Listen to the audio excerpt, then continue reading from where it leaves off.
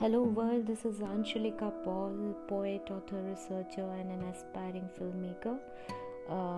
The first love that I continue to fall in every day is writing poems, and today the poem that I'm going to recite is from my book called Solitude. The title of the poem is Nudity of the Universe. She stood behind the mirror, hiding her individuality. She also simultaneously reflected on humans' collectivity. Could she hide any from her own eyes, or could she hide any from the universe? The shameless shame of woman is the go of this erotic world. Above the sky or down the sea, the transparency is a satire to be. The world laughs at the laugh of shame, but enjoys every hidden game. She could not hide her face more.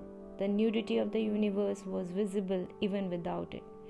She was seen even in the monstrous dark clouds, to the hot flaming fire of the sun. The universe was as nude as any other, as shameless as the cosmos, as helpless as the blue sky, as fallen as the dispersed ocean wide.